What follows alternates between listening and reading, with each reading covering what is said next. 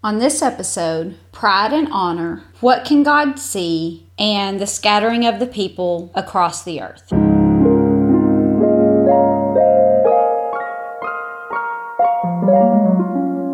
Hello everyone, and welcome to Live Through Jesus with Courtney Gilmore.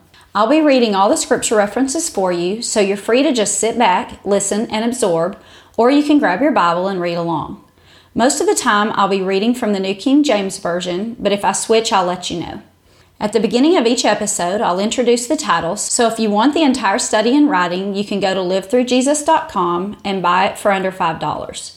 Each one will cover 2 to 3 months worth of episodes, and once you buy, then it'll be immediately available for download. In addition to a little extra studying, it also allows you the benefit of some charts and keyword definitions, but it isn't necessary. Okay, so let's get started.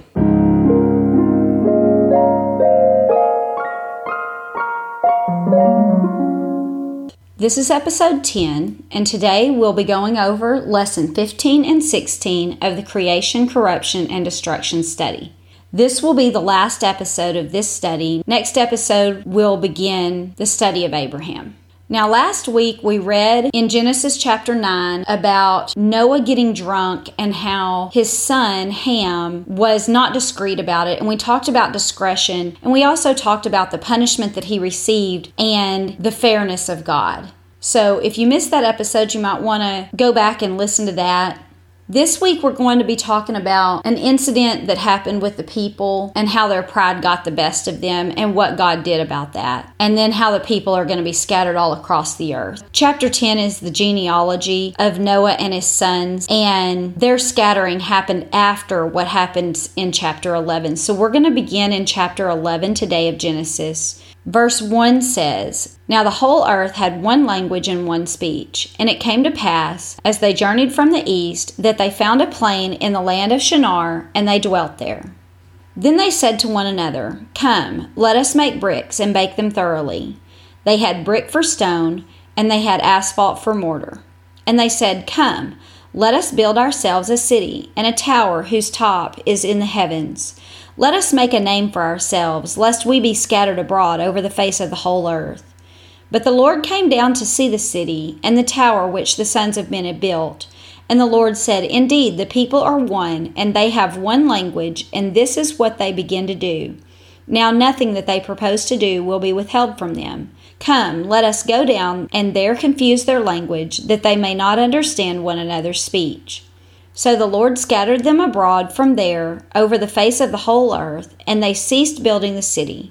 Therefore its name is called Babel, because there the Lord confused the language of all the earth, and from there the Lord scattered them abroad over the face of all the earth." So they believed that the land of Shinar was in modern-day Iraq. And we see immediately that the people all spoke the same language. And they're all gathered in this area in Iraq, and they're filled with pride.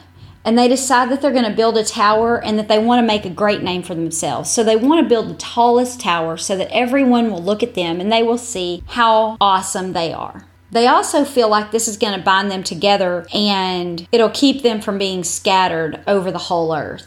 And there's a couple of problems with this. The first thing is that God wants them to be scattered over the whole earth. He told Noah and his sons when they got off of the ark in chapter 9, verse 7, God says, "As for you, be fruitful and multiply, and bring forth abundantly in the earth and multiply in it." They're supposed to be filling the earth and moving across it. So God wants them to scatter across the earth.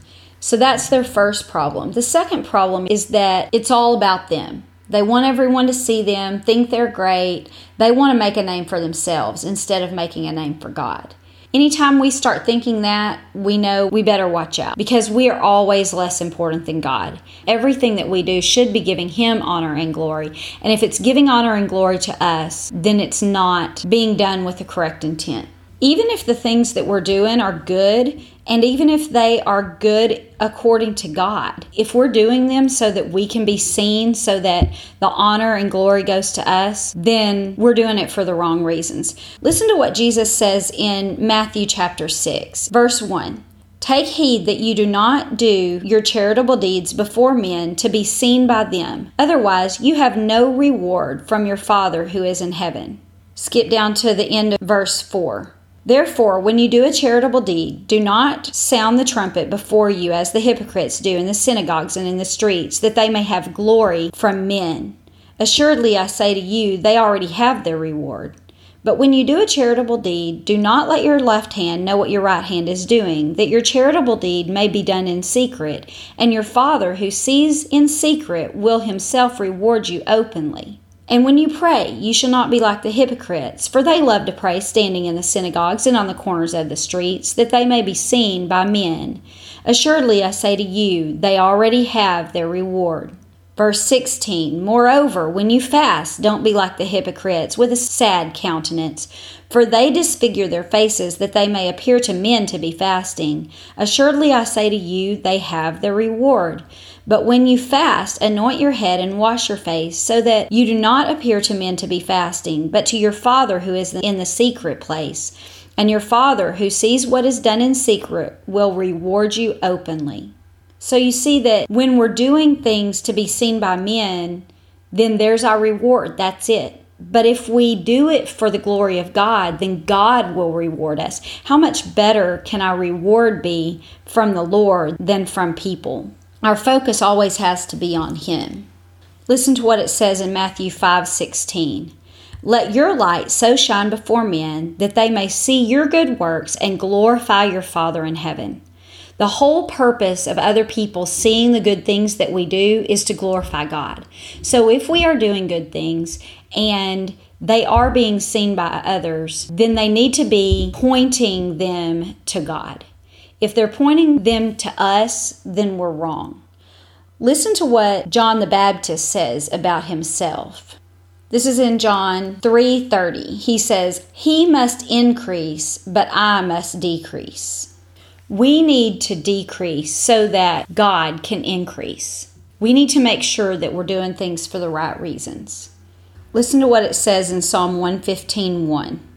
Not unto us, O Lord, not unto us, but to your name give glory, because of your mercy, because of your truth. So the glory is not supposed to go to us, it's supposed to go to God. Why is that? Because everything that we do is only because we've been enabled by Him. 1 Corinthians 10:31. Therefore, whether you eat or drink or whatever you do, do all to the glory of God, even in the smallest things. 1 Timothy 1:17. Now to the King eternal, immortal, invisible, to God who alone is wise, be honor and glory forever and ever. Because God alone is wise, that is why honor and glory are to Him. Now notice that because the people are prideful and because they are trying to build this tower, God goes down and confuses their language so that they are unable to finish their task. So we have to know that God is able to completely dismantle anything we're doing in pride. Listen to what it says in Proverbs 16:18. Pride goes before destruction, and a haughty spirit before the fall. Better to be of a humble spirit with the lowly than to divide the spoil with the proud. That tells us that our pride can lead to our destruction. It's better to be humble. Listen to Proverbs 29:23. A man's pride will bring him low, but the humble in spirit will retain honor. We will get honor by being humble in spirit. That's what the Word of God says. Since the people were not being humble, God brought them low. God gave them destruction in what they were doing. By confusing their languages, God made it where there was absolutely no way for them to communicate with one another, and so now they can't complete this project. The name of this city is called Babel, and it just seems funny to me that whenever we don't understand what someone's saying, we say that they're babbling, or that they're going on and on with useless words, we say they're babbling. And that's what the name of this city was. So that's how I remember it. This city goes on to be called the city of Babylon, which is the city that destroys the temple in Jerusalem that Solomon builds. Now we're going to talk a little bit more about the languages and the people scattering in a moment, but I do want to bring attention to one thing because the wording of this brings about a little bit of question, and I want to make sure that we clarify. Notice that in verse 5 of chapter 11, it says, "The Lord came down to see the city and the tower that the sons of men had built." And then again in verse 7, he says, "Let us go down and confuse their language so that they can't understand each other." This gives the picture that God may not be able to see everything from heaven. Maybe he's just seeing a little bit of what's going on, but he needs to get down here to get a closer look. So let's check in other places of the Bible to see if God indeed can see everything from heaven, or if there are things that are hidden from him that he has to actually come down and look before he knows exactly what they look like. Let's read in Psalm 33, 13 through 15. It says, "The Lord looks from heaven. He sees all the sons of men. From the place of his dwelling he looks on all the inhabitants of the earth. He fashions their hearts individually and considers all their works." So it says that he looks from heaven and he sees all the sons of men. And from where he is living, he looks on all the inhabitants of the earth. It says he considers all of our works from heaven. So that verse, it seems clear that God can see everything from heaven. Let's look at one more spot. Hebrews 4:13 says, "And there is no creature hidden from his sight, but all things are naked and open to the eyes of him to whom we must give account." So nothing is hidden from his sight. Everything is naked and open. Everything is laid bare to God. So there isn't any question when you read those two verses about whether God can and does see from heaven every single thing. So these verses in Genesis 11, where it seems like maybe that's what he's saying, is like maybe he has to come down in order to see, well, maybe isn't good enough to discount the definitive that we read in those other verses. We should never let just a few instances that seem to speak to the contrary, that are a little bit vague and we're not exactly sure what they say, those verses can never discount the things that are clear fact in the Bible. So since these verses are so clear that God can see, then it must mean something different.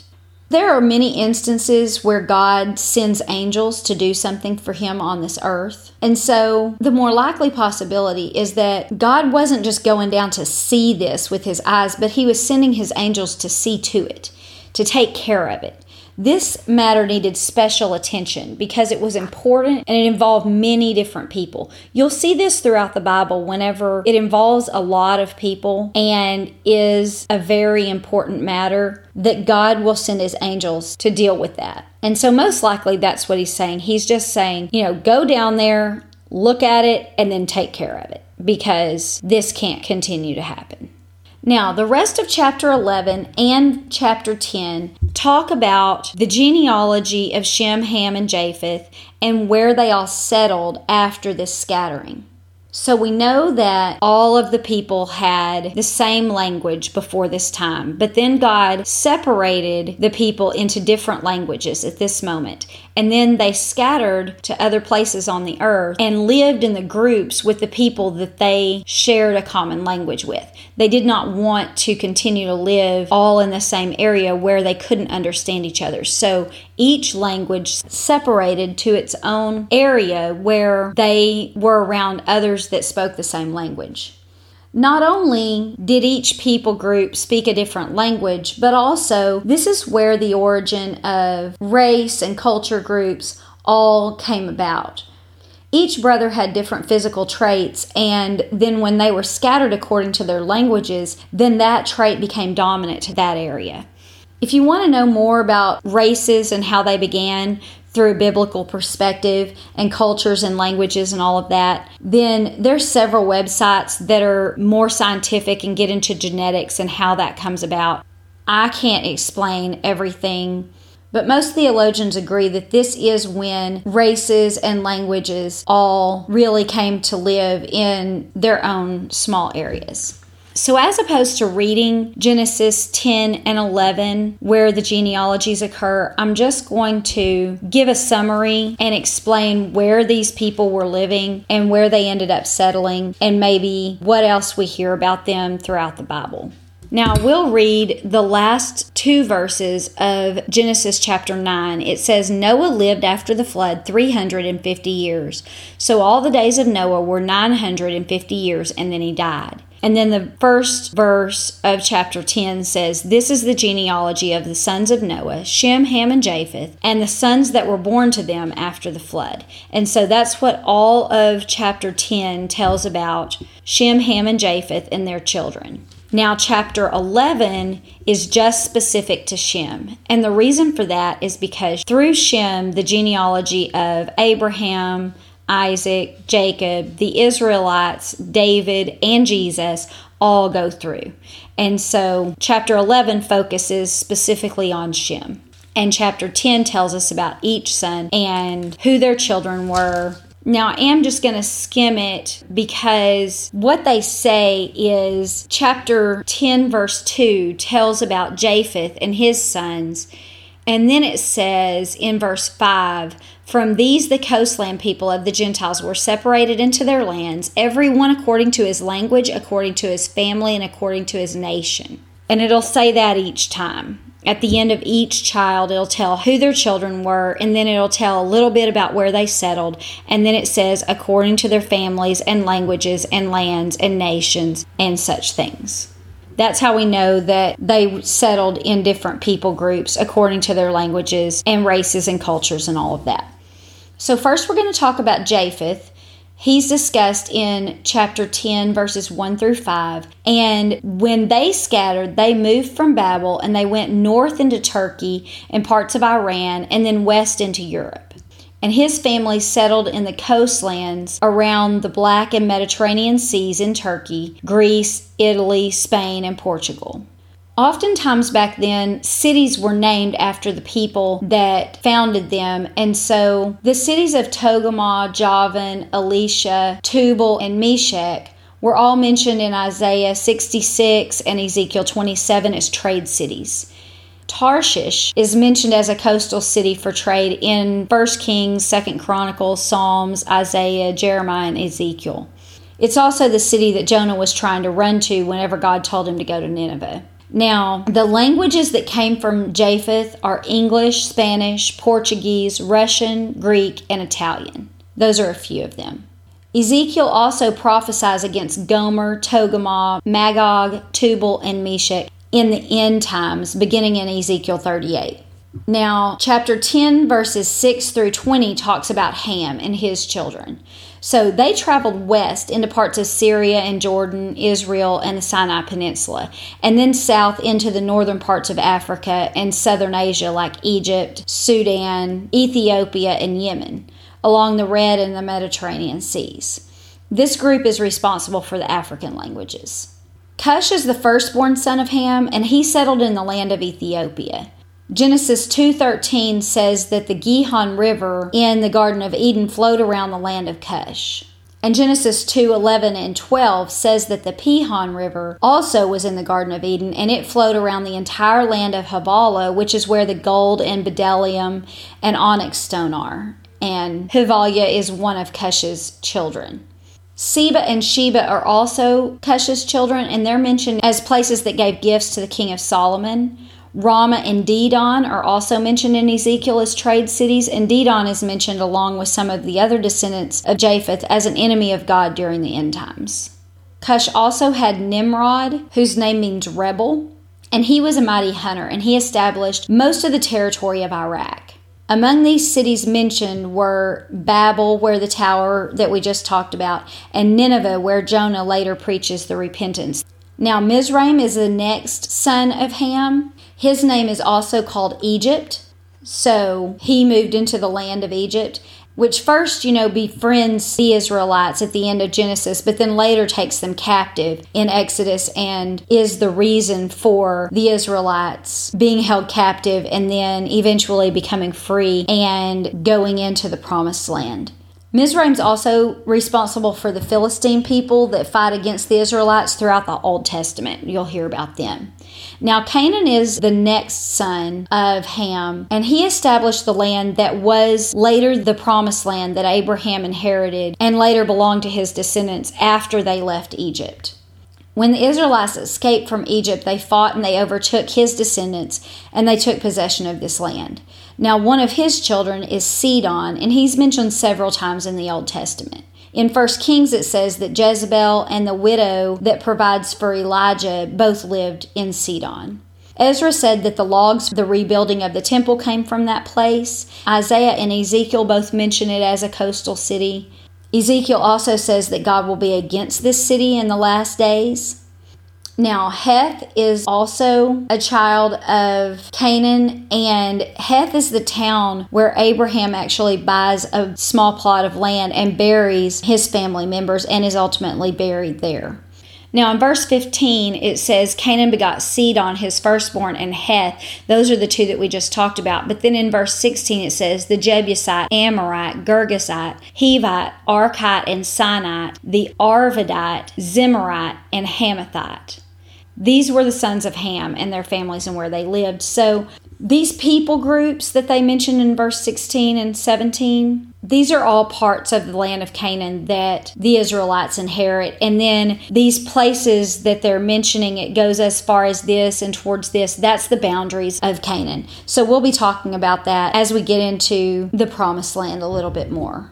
Now, the third son that is listed is Put, and his descendants are not listed in Genesis or in 1 Chronicles. We know nothing else about him other than he was a son of Ham. So that brings us to Shem. Shem is where the Semitic people come from. These are the Semites, the ones that come from Shem.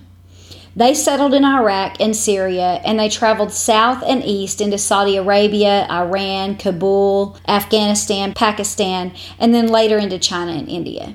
They're associated with the people of Asia, and they're responsible for the Arabic, Hebrew, Aramaic, and other Asian languages such as Chinese. Now in Luke 3:23 through 38, it gives the genealogy of Jesus, and it says that Shem is a direct descendant of Jesus. And so, again, that's why we focus on him so much at the end of chapter 11 and not the other brothers. Abraham's also a descendant of Shem, and that is through Shem's son Eber. So we're just going to list the children leading up to Abraham. It says, Shem had a child named Arphaxad, and he had Salah, and Salah had Eber, and Eber had Peleg, and Peleg had Ru, and Ru had Serug, and Serug had Nahor, and Nahor had Terah, and then Terah had 3 sons named Abram, Nahor, and Haran. Abram later becomes Abraham. Now notice in chapter 10, verse 25, it says that 2 sons were born to Eber. One of the sons' names was Peleg, and the other's name was Joktan. But notice when it talks about Peleg, it says, in those days the earth was divided. And so there's 2 theories as to what this means. It could be talking about the splitting of the continents, or it could be talking about the splitting of the people groups when God confused the languages at the Tower of Babel, which is what we just talked about earlier. I lean towards that it's when people were divided at the Tower of Babel, because I believe that the continents began to form during the flood, when the foundations of the great deep were broken forth. Once the people were scattered into these different continents, then they continued to drift further apart. Maybe they were broken up during the flood, but they didn't really drift apart until the people scattered at the Tower of Babel. And then the continents just slowly began to drift apart, putting more and more water between them. So Peleg was born whenever this earth was being divided. Now it says that Joktan had several children, and one of his children was named Ophir, and he's one of the descendants that's mentioned several places as having gold and precious stones. And then Elam, which is one of Shem's sons, he's mentioned along with the descendants of Cush as someone that the Lord rescues the Israelites from in Isaiah 11. But in Jeremiah 49 it says that the Lord is against Elam. And then another of his sons, Asher, Numbers 24 says that ships afflict Asher along with Eber. And then this son, Aram, Numbers 23 tells us about him, and that is where the original Aramaic language came from. It's in the mountains of the east, which is in present-day Syria. Aram had a son named Uz, and Uz is the city of Damascus. And this is where Job was from. It tells us that Job was from the land of Uz. Now, the family of Aram spread east towards the Persian Gulf and into Afghanistan and then Pakistan. So this just gives us a little bit of history on the people and what happened once their languages were confused and they were scattered. Now, if you'll notice, before the flood, all the recorded ages of the people were around 900 years. After the flood, the people's lifespans are being continuously reduced. Shem lives to be 602, but his son lives to be 438, and then his son 434, his son 464, and then it goes down into the 200s. The next son, Peleg, 239, Ru, 239, Serug, 230, his son Nahor, only 148 years. And then Terah, Abraham's dad, 205 years. And later we'll find out that Abraham lives to be 175. So the ages are dramatically decreasing as time goes on after the flood. This is because of the change in the atmosphere. Previously, remember, we had this protective canopy that covered the earth, and it made the living conditions much better. And that's why people were able to live longer. After the flood, the people were no longer protected as they were before from the sun's rays and all of the different things that they were before. And so they began living less and less time. So that gives the genealogy of Noah's sons and their children and where everyone scattered after the Tower of Babel and where we got the languages and races and cultures. This concludes the first part of Genesis before we begin talking about the people specifically and the beginning of the Israelite nation.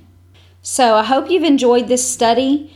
Next episode, we'll begin talking about Abraham and his family. There'll be much more self-application once we begin talking about people because we see how they live out their lives and we're able to discuss the things that they do that are pleasing to God and how we can also do those things and then the things that aren't. And we just get into more topics than what we've been able to in this study. This has been a lot of facts, a lot of information about the beginning of the earth. And hopefully it's been informative to you because we've learned a lot about how the earth was formed, how the people came about, how the languages came about, and just quite a few things about the earth. So I hope that you've enjoyed this. Feel free to email me with any questions or thoughts that you may have. My email address is Courtney@livethroughjesus.com. Make sure that you join in next episode for the beginning of Abraham. Thanks and have a good day.